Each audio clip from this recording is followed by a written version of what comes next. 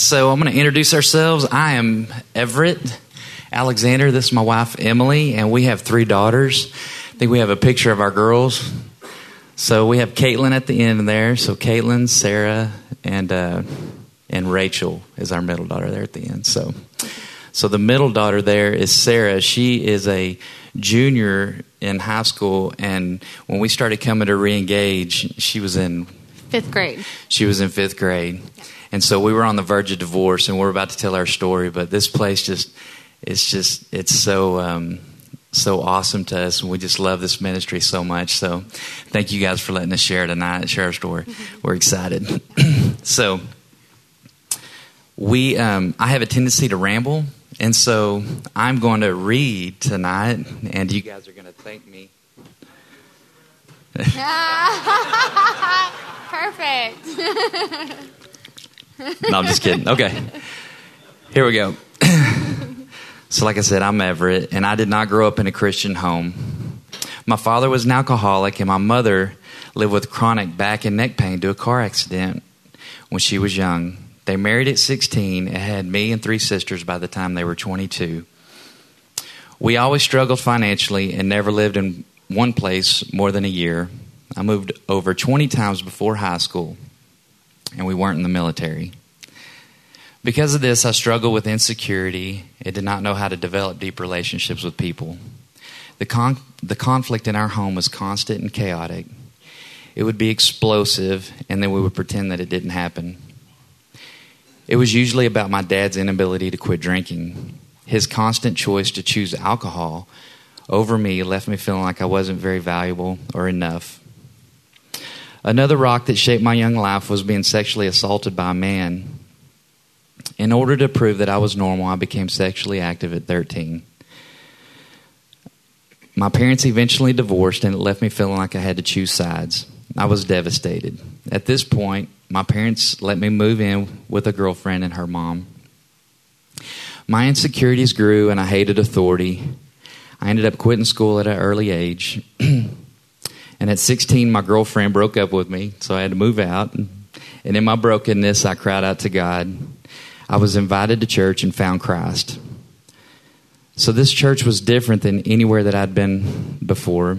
For the first time in my life, I felt like I could be myself and that people loved me. I became very involved in ministry, and the church became my world.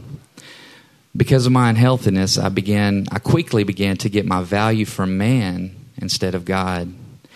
I developed a strong need for the approval of others and would work really hard to get it. This began a vicious cycle of high highs and low lows depending on what others thought of me. All right. We're going to tag team a little bit. I also did not grow up in a Christian home. We did not go to church, and my only exposure to God was a church camp that I went to every summer down in South Texas. Once I went to a youth group when I was 12 years old, and I heard the gospel for the first time, and I didn't want to be the only one to go to hell, so I raised my hand and accepted Christ. And that night I went home, and I sat on the end of my parents' bed trying to fervently explain that if they didn't accept Jesus, they would be going to hell. They did not receive this well, and actually called the church to complain. Needless to say, I did not go back, and it left me with very mixed messages concerning Christ. My teenage years were rebellious and painful, and although I made very good grades, I was out of control and looking to be loved. These years included a lot of drinking and promiscuous behavior. This led to much rejection and despair. I never felt good enough, and I didn't know why I wasn't enough for anybody. And during these years, my mother had breast cancer and isolated from everyone. My father had an affair and left my mom for a period of time, and my brother left to go to the Air Force Academy. Feeling very alone and unloved, I tried to commit suicide twice. My parents did try to get me help at this time and put me in counseling. They also put me in Christian private school. During this time, God began to tug on my heart, although my behavior did not change at all until college. In college, my on-again, off-again high school boyfriend broke up with me, and out of my despair, I began to seek a God that I really did not know. Shortly afterwards, a friend from work invited me to church, and I knew I desperately needed God's forgiveness for all of my poor choices, and I gave my heart to Christ. And at the same time, actually on the same day, I also met Everett. Hallelujah. So when Emily and I met, I knew that she was the one for me. She was beautiful and had a great ability to communicate. Although while dating, there were red flags about our ability to work through conflict. And some of you will relate to this. She was a pursuer and I was an avoider.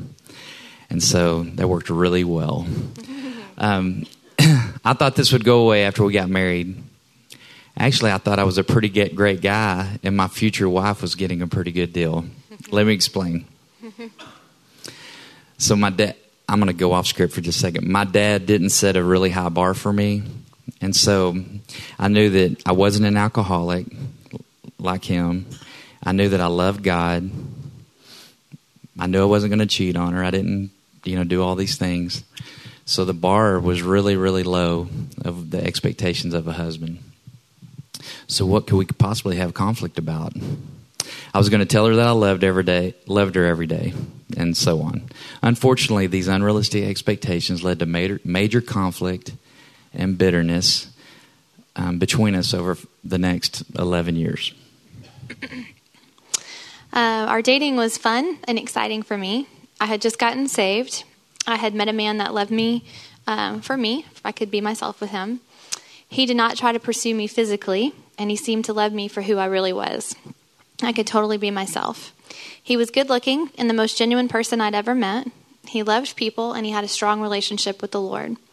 This was amazing to me that there was somebody like that. I couldn't believe that he loved me too. And this was so appealing to me that I didn't see any of the red flags that were kind of screaming at us. When he asked me to marry him, I jumped at the opportunity, and we were married after we dated for about a year. And instead of growing in my relationship with Christ, I focused on my relationship with Everett. Looking back, there was trouble when we dated, and whenever conflict arose, I wanted to talk about it, and Everett didn't. And the more he avoided it, the more I pursued until he would explode. I did not know how to make or keep healthy boundaries, and I was more concerned about how Everett felt about me than I was about Christ. I thought when we got married that issue would go away, but it didn't. Yeah, so in our early years, I put ministry and really everyone's opinion before Emily, and I guess I had kind of conquered her. Once we got married, it was kind of like, now she's mine, and then it went back to putting others' opinions and stuff before her to make myself feel better, and that went on for a long time. And so when she wanted to talk about conflict, I would either shut down or have explosive anger. I used sarcasm as a way to express my feelings to her, and would usually not say anything unless she was criticizing me first. So I was a real introvert. I would just be quiet, and then I would explode. This made it very difficult for her to approach me about anything, and I was pretty okay with that. Deep inside, I wanted peace in our home, but did not know how to get there. I had a heart-to-heart towards Emily over all these years and did not know how to break through the bitterness. So after we were married, conflict began right away. I was selfish, and I had high expectations that Everett's sole mission in life was to make me happy and to fulfill me. I always thought I was right and that my ways and my ideas were better. I was constantly unhappy and critical of him. I was aggressive in my approach and very overbearing. Proverbs 15:1 says, "A gentle answer deflects anger, but harsh words make tempers flare." I was not gentle, and my words were extremely harsh. I did not handle it well if he was unhappy with me. I felt that if Everett was unhappy with me, that God was unhappy with me too. And over the years, we attended marriage conferences, counseling, anything you can think of, and nothing changed. Our fights got worse and worse, and it seemed constant. As our marriage grew cold, I tried to search out ways to feel significant again. I did not understand what God's word said about me or how valuable I was to him. I had become very, very complacent in my relationship with God, and I was very bitter at my life. In trying to fill the void, I went back to school to get my nursing degree. And during this time, my brother passed away, and that seemed to, oh my gosh, that doesn't normally hit me, and that kind of hit me right there. And this seemed to push my bitterness to another level. Sorry. So I began to question God and if he was real. And I wondered why it was so hard to feel loved by him. And I made a decision that if this is who God was, that I didn't want him. And I intentionally walked away from him. I also began to ponder if I wanted to stay in my marriage. And I thought there might be a better life out there and that I had made a mistake of getting married so young. I began to get my identity from my job and enjoyed the attention that I got from men and flirtatious banter at work. Gosh, I'm sorry. I pondered on thoughts of being married to someone else. And where your heart is, your actions will follow. In March of 2010, I went to Haiti to help with the earthquake victims. And I would like to say that my motives were pure. But I was seeking to feel more important than I was to minister to the people that were suffering there. My life and my heart had become extremely self-centered. I felt needed and important, and I could not see how ugly my behavior really was. And after engaging in drinking and flirtatious behavior, I had an affair the last week that I was there.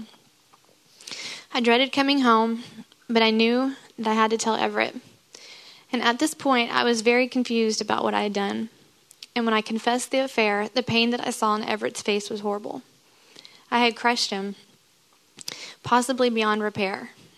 He couldn't sleep, we didn't know where to turn for help, and we were completely hopeless. Yeah, so after I found out about the affair, I was devastated. So much emotion and pain, worthlessness, rejection, and betrayal were just a few of the emotions that were dominating me. I didn't know how I could get through it. I made a quick decision that it was over. I would never be able to trust Emily again. The next several months were spent with me lashing out in extreme anger because I couldn't control my outburst. We separated twice. During this time, I began to process my feelings. It wasn't easy, to say the least, but I started to realize I had placed too much value in what others thought of me, especially my wife. I believe that Emily had rejected me in such a harsh way because I had lacked something. I later realized that her choices were because she didn't get her value and worth from Christ. That being said, I saw how I was falling short, way short of being the husband that God wanted me to be. Ephesians 5:25 says, "Husbands, love your wives, just as Christ loved the church and gave himself up for her." And although her confession was painful, it was the first step towards healing in our relationship. Hold on. So the night that she came and talked to me and confessed to me, I left that night and I went to a hotel, and I parked behind this hotel, and I was just like, man, I was just crying. I was broke, and I was like, what am I going to do, man? We got kids, we got all this. And I was sitting there, and I was like, God, what is the deal? And it was really the first time that I was just completely raw before God. And it's like I heard like the little voice of the Lord just speak to me like, what if some of the issues in your marriage are because of you? And I was like, what? But really, it was really the first time in our whole entire time of being married that I actually looked at myself, kind of drew a circle around myself and said, maybe there's something wrong with me. Maybe I'm acting out, in a way that I shouldn't be. And it was the Lord, it was just the Holy Spirit beginning to work on my heart that maybe I needed to change something. So at one point, after much self-examination, I was ready for a change. I knew I needed Christ, and I was willing to do whatever it took to keep my family and move back in the right direction with God. I told Everett that I was committed to him no matter what. I can't say that I felt like being in an unhappy marriage, especially in light of his anger towards me, but God's grace showed up. And this was the beginning of me realizing that you don't live according to your feelings, but you live according to truth in God's word. I decided to make an unwavering commitment to my marriage no matter the cost. I had messed up big time, but I was going to start trying to make right choices now. This is when a great friend invited me to re-engage and told me there were several couples that were in the same boat and that there was hope. She told me that these people were real and transparent. I told Everett about it, and he was willing to go. Our first night was terrifying, and I thought people were going to know what I had done. I felt like I was wearing a big scarlet letter. I was completely covered in shame. But God showed up, and actually Raul and Susan Cox shared their story with the group, and I was able to connect with the similarities of our situation, and it gave me hope. I had never heard anything like that before, especially in public or from a pulpit. I left thinking that maybe we could be okay and that maybe we could even have a happy marriage. We started an open group, and God always put the right people in our path. Our open group leaders were a great encouragement to us. We were starving to get better, so we did not hold back hardly anything at all. We told our story right away. No one judged me, and no one judged Everett. We were 100% accepted and loved, and we eventually joined a closed group. And I came to see that my identity was completely wrapped up in Everett and everything else besides God. And I found that I was trying to please people more than God. I realized that my emotional outbursts and aggressive way of dealing with conflict were terribly damaging to this man that God had given to me. Our leaders were faithful, even to the point of being exhausted with me, to point me towards Christ over and over. Yeah, so the first night of Reengage, we were asked to rate our marriage 1 to 10. I gave us a 0.5 just so Emily couldn't rate any lower than me. I was like, I know she's not going to put 0. So I was like 0.5 because I knew she'd probably put a 1. Anyways, that night, Raul and Susan did share their story. It was very similar to ours, and I couldn't believe it. Actually, that night I chased Raul down in the parking lot, and I asked him out there at the parking garage. I said, "Man, are you for real?" I said, "Have you really forgiven your wife?"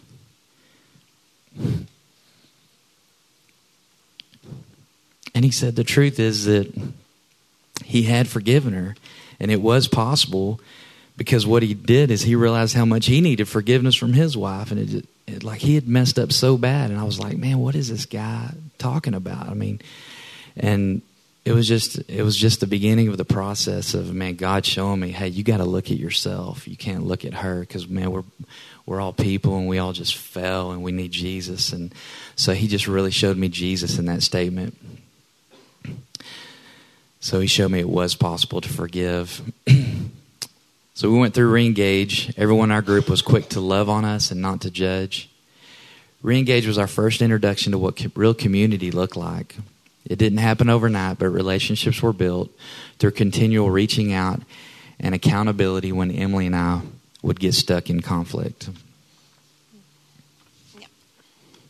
So I began to learn and believe that God had forgiven me, even though it was understandably a continued struggle for Everett. I also began to see that Christ loved me, and that although I would never be enough, he took care of that on the cross. Romans 8:38-39 says, I'm convinced that nothing can ever separate me from God's love. Neither death nor life, neither angels nor demons, neither my fears for today or my worries about tomorrow, not even the powers of hell can separate me from Christ's love. No power in the sky above or earth below, indeed nothing in all creation. This is my added quote here, just even myself or my own doubt about his love for me will ever be able to separate me from the love of God that is revealed in Christ Jesus our Lord. When I believed that that was true, it changed my life. I began to understand God's grace and his mercy, and I began to see that I was beautiful and loved and perfectly made in Christ's eyes. He did not see my sin anymore, and for the first time in my life, he was enough. I could endure Everett's anger and his hurtful words while he healed. I learned how to make healthy boundaries for myself. And in the process, I learned how to love myself and to be able to love my husband in the way that God called me to. During closed group, I was encouraged to look at myself and not focus on Emily. The men in my group began to hold me accountable for my anger and unforgiveness towards her, and I began to turn to God's word for guidance. One scripture during this time that really impacted me was Colossians 3:12. Therefore, as God's chosen people, holy and dearly loved, clothe yourself with compassion and kindness, humility, gentleness, and patience. I would do that for other people, but I didn't know that God was telling me to do that for my wife. But he is. That's what he's calling us to do. And then it says to bear with each other and forgive whatever grievances that you may have one another. Forgive as the Lord forgave you. I had to make a choice on a daily basis, sometimes hourly basis, to walk in forgiveness. So this was our story almost 6 years ago. We've continued to grow in our relationship with Christ. Sometimes we don't do great. Sometimes something we felt compelled to share tonight is it's not enough to do the right thing only during crisis mode. It's a constant maintenance. In order to be the husband or wife that we're meant to be, we need to make a daily decision to spend time in God's Word and to put ourselves around God's people. When we don't make time for that, we can easily find ourselves in old patterns. Yep. So when we found ourselves at Reengage, we were totally hopeless. And if you're feeling hopeless tonight, I just want to tell you that if God did a miracle in our marriage, that he can completely do a miracle in your marriage. I promise you that. He turned our ashes of a marriage into a beautiful marriage. And we still struggle, but we struggle well. Not every day, but we struggle well most of the time. And we're grateful to say that we love where our marriage is today. And we actually were talking about this because we wrote this a long time ago, when all this first happened. And I looked at him and I said, are we grateful, where our marriage is today? And do we love where our marriage is? And just an honest answer tonight is today, we don't love where our marriage is right this second because we have failed to maintain a few of these things. Mm-hmm. And so that's why we wanted to tell you that it's not just during the crisis mode, that it's a constant maintenance of staying in God's Word. And I just wanted to wrap it up with, there's just 4 things that John McGee, always these little nuggets. And these are things that you can kind of always check yourself by. Number 1, make a commitment to follow Christ. You can't do this without Christ. Number 2, draw the circle around yourself and work on yourself. Number 3, have community. Put God's people around you. We can't do it alone, and we're not meant to.